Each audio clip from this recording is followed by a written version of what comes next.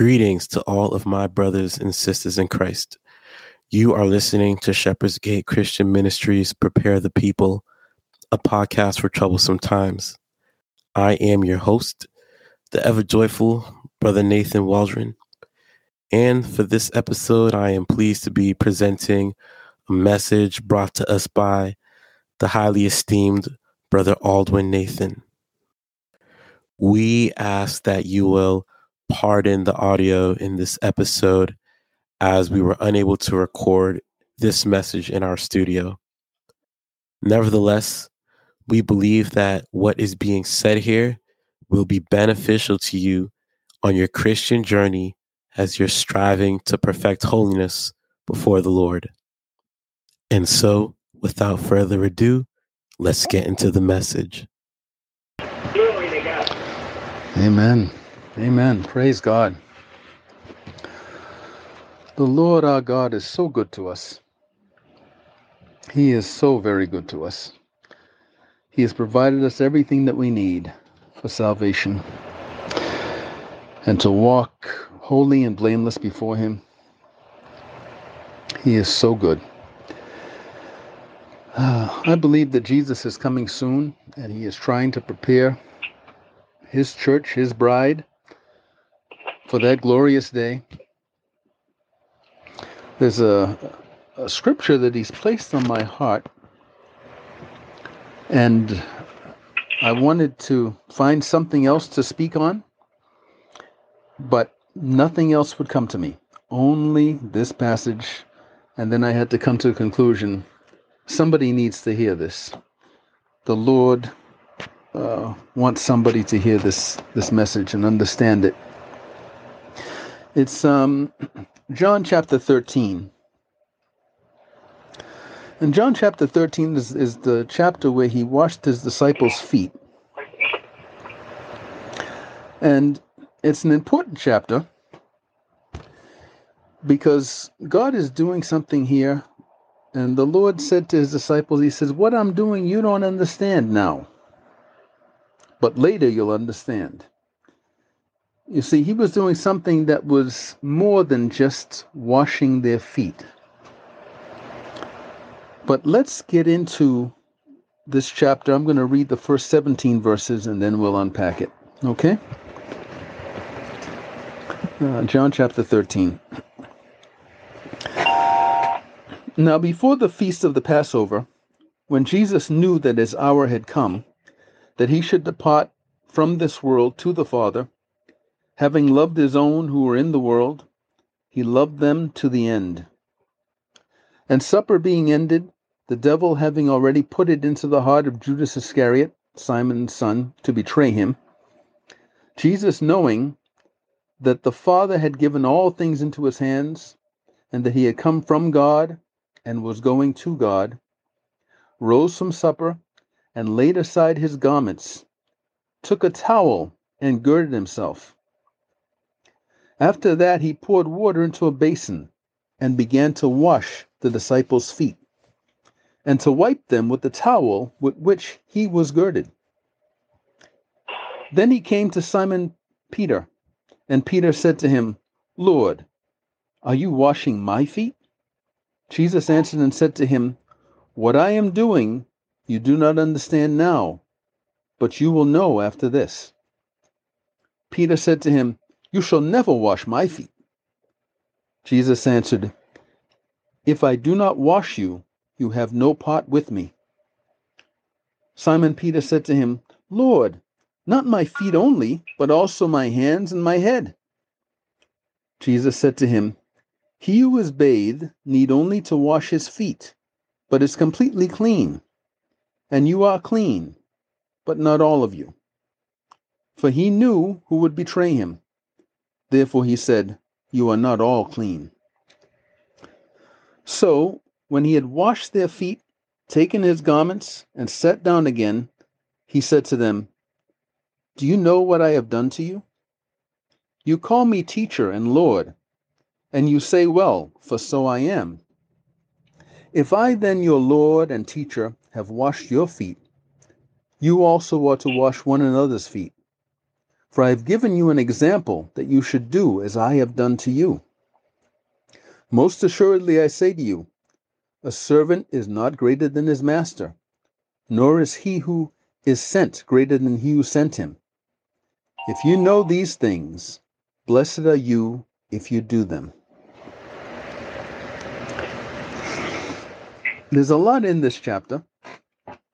And like I said, he's not just talking about physically washing their feet. There's a lot more in it.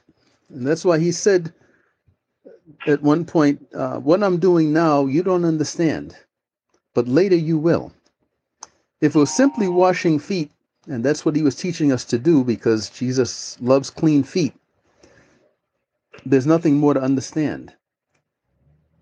But this chapter is much deeper than that, and it's something that Christians should understand. So I'll just go through it and unpack it as we go. Verse 1. Now before the feast of the Passover, when Jesus knew that his hour had come, that he should depart from this world to the Father, having loved his own who were in the world, he loved them to the end. Now the chapter gives us some insight into what Jesus is thinking. Jesus is saying, I'm leaving soon.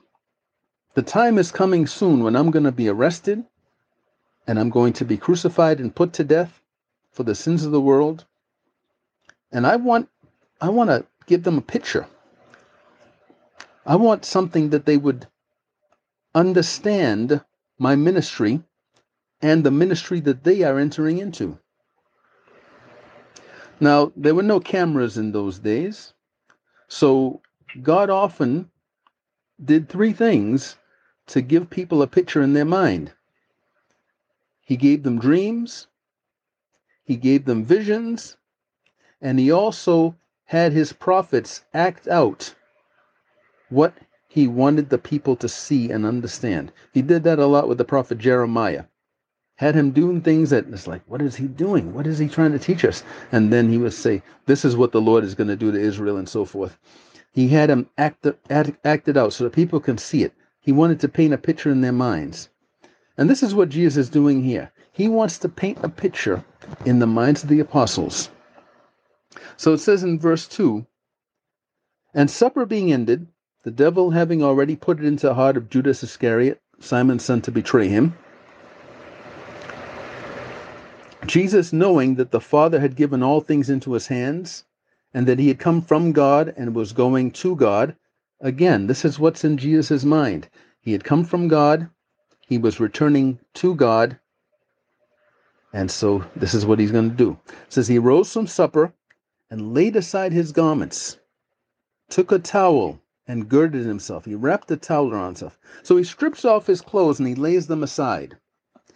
And he girds himself with a towel. That's very symbolic. That's what he did when he left his throne of glory and came here and put on human flesh. He put aside his glorious garment and he girded himself with a towel. This frail flesh. After that, he poured water into a basin and began to wash his disciples' feet and to wipe them with the towel which he was girded. So here he is now. He's practically naked, aside from this towel, and he's washing their feet. He has a basin of water, and he's taking whatever dirt and muck that they picked up in their travels, he's washing it off their feet. Now you have to realize this is slave work. They had servants and slaves that did this when a guest came to your house. Okay? So that's why when he came to Simon, this is verse 6, he came to Simon Peter, and Peter said to him, Lord, are you washing my feet? Jesus answered and said to him, what I am doing you do not understand now, but you will know after this. And Peter said to him, you shall never wash my feet. And Jesus answered him, if I do not wash you, you have no part with me. If I don't wash you, we're not in fellowship.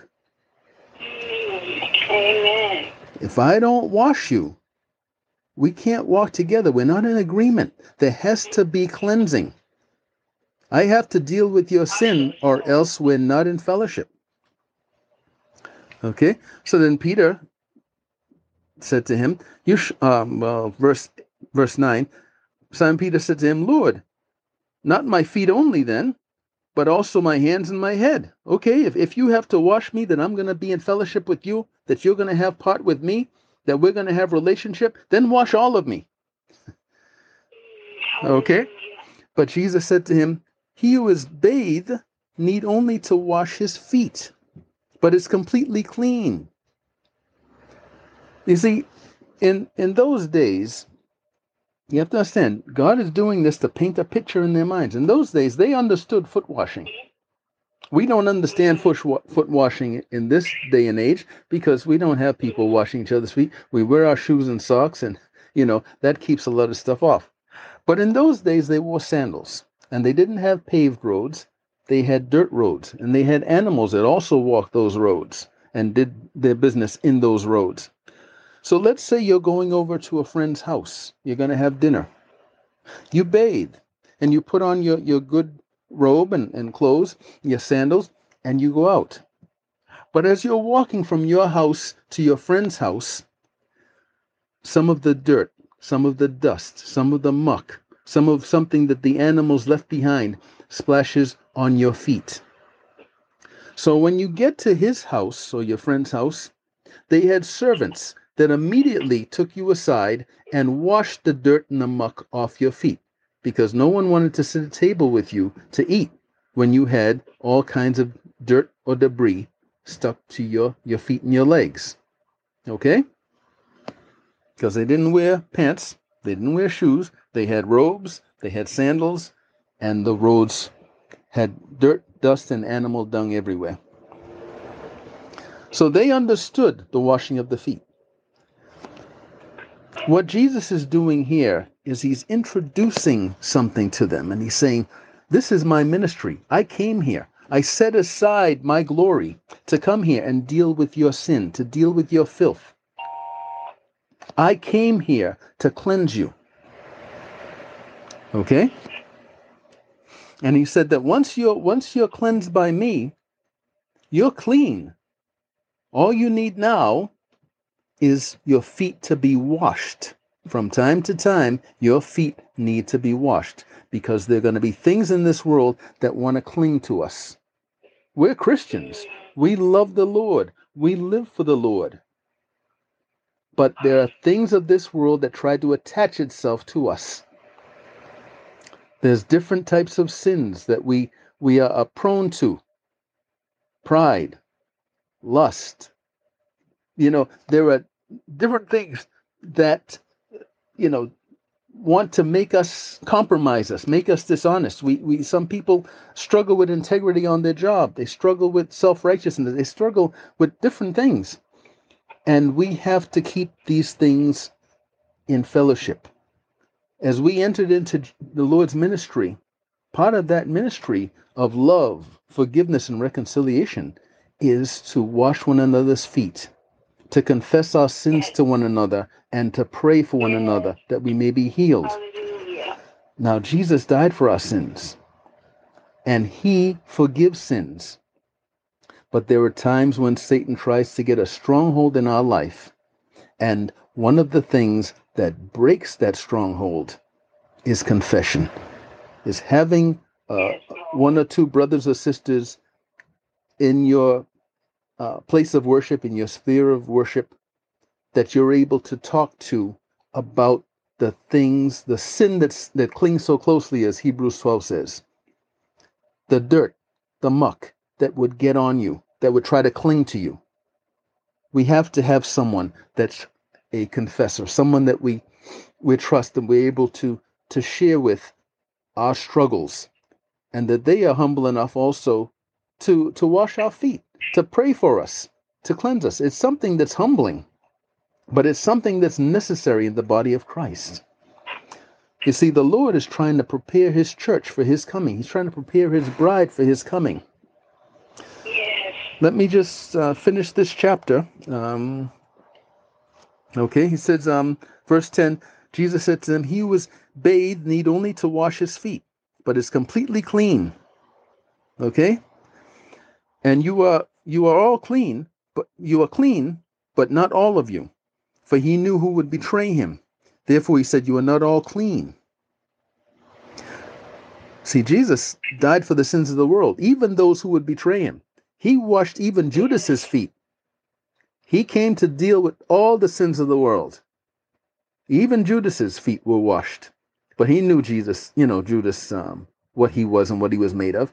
Jesus still died for everyone. Okay. Verse 12. So when he had washed their feet, taken his garments, and sat down again, he said to them, do you know what I have done to you? See, after he washed their feet, after he dealt with their filth, with their sins, he took his place again. He put back on his garments and he took his seat. He ascended into heaven. It's a picture. He ascended into heaven. He took back his glory that he had left set aside when he came to us. See, his mission was to deal with our sins. He died once and for all for our sins. The Bible says he's going to come again, not to deal with sin, but to take those who are eagerly awaiting for him, the bride who has gotten herself ready.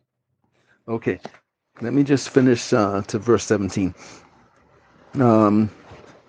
Verse 12, so when he had washed their feet, taken his garments, and sat down again, he said to them, do you know what I have done to you? You call me teacher and Lord, and you say, well, for so I am.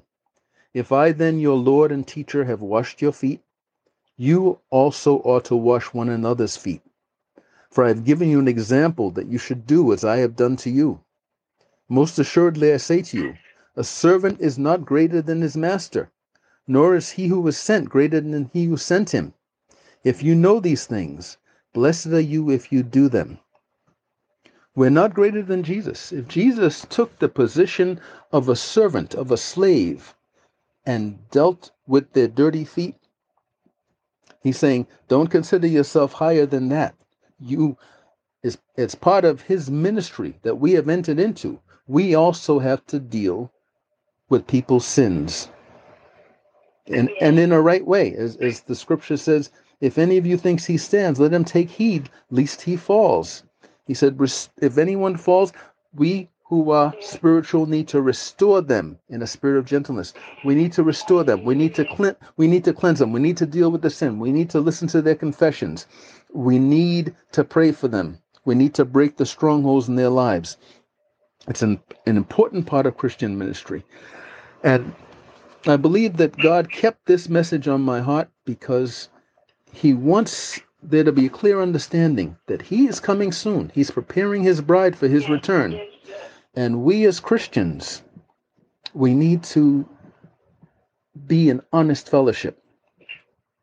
You know, in 1 John chapter 1, I believe it's verses 7 through 10, it touches on this same theme. It says, but if we walk in the light as he is in the light, we have fellowship with one another, and the blood of Jesus Christ, his Son, cleanses us from all sin.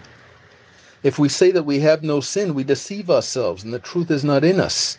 If we confess our sins, he is faithful and just to forgive us our sins and to cleanse us from all unrighteousness. That's if we confess our sins. If we say that we have not sinned, we make him a liar, and his word is not in us. To walk in the light, it says here, is to be in honest fellowship. Okay? We have to be in honest fellowship. As it says in Proverbs 28:13, he who conceals his transgressions will not prosper, but whoever confesses and forsakes it will obtain mercy.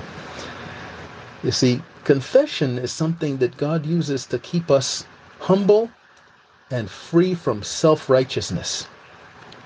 It is something that God uses to break any and all spiritual strongholds and toeholds of the devil in our lives. We can't let, the dirt and the muck of this world cling to us and think it's all right. Whenever I have struggled with any kind of sin in my life, God's grace has been upon me that I have confessed it to one or two brothers, usually my pastor and another brother, and they have prayed for me that I would be healed and that any stronghold would be broken. And I have done the same for them. I've done the same for pastors and other brethren in the church. And it's part of our ministry. And it's something that needs to be understood and practiced, that the bride of Christ can be pure and clean and ready for the coming of the bridegroom. Amen. Amen. Hallelujah. Praise God. Well, I think for the sake of time, we're gonna get right into a closing prayer.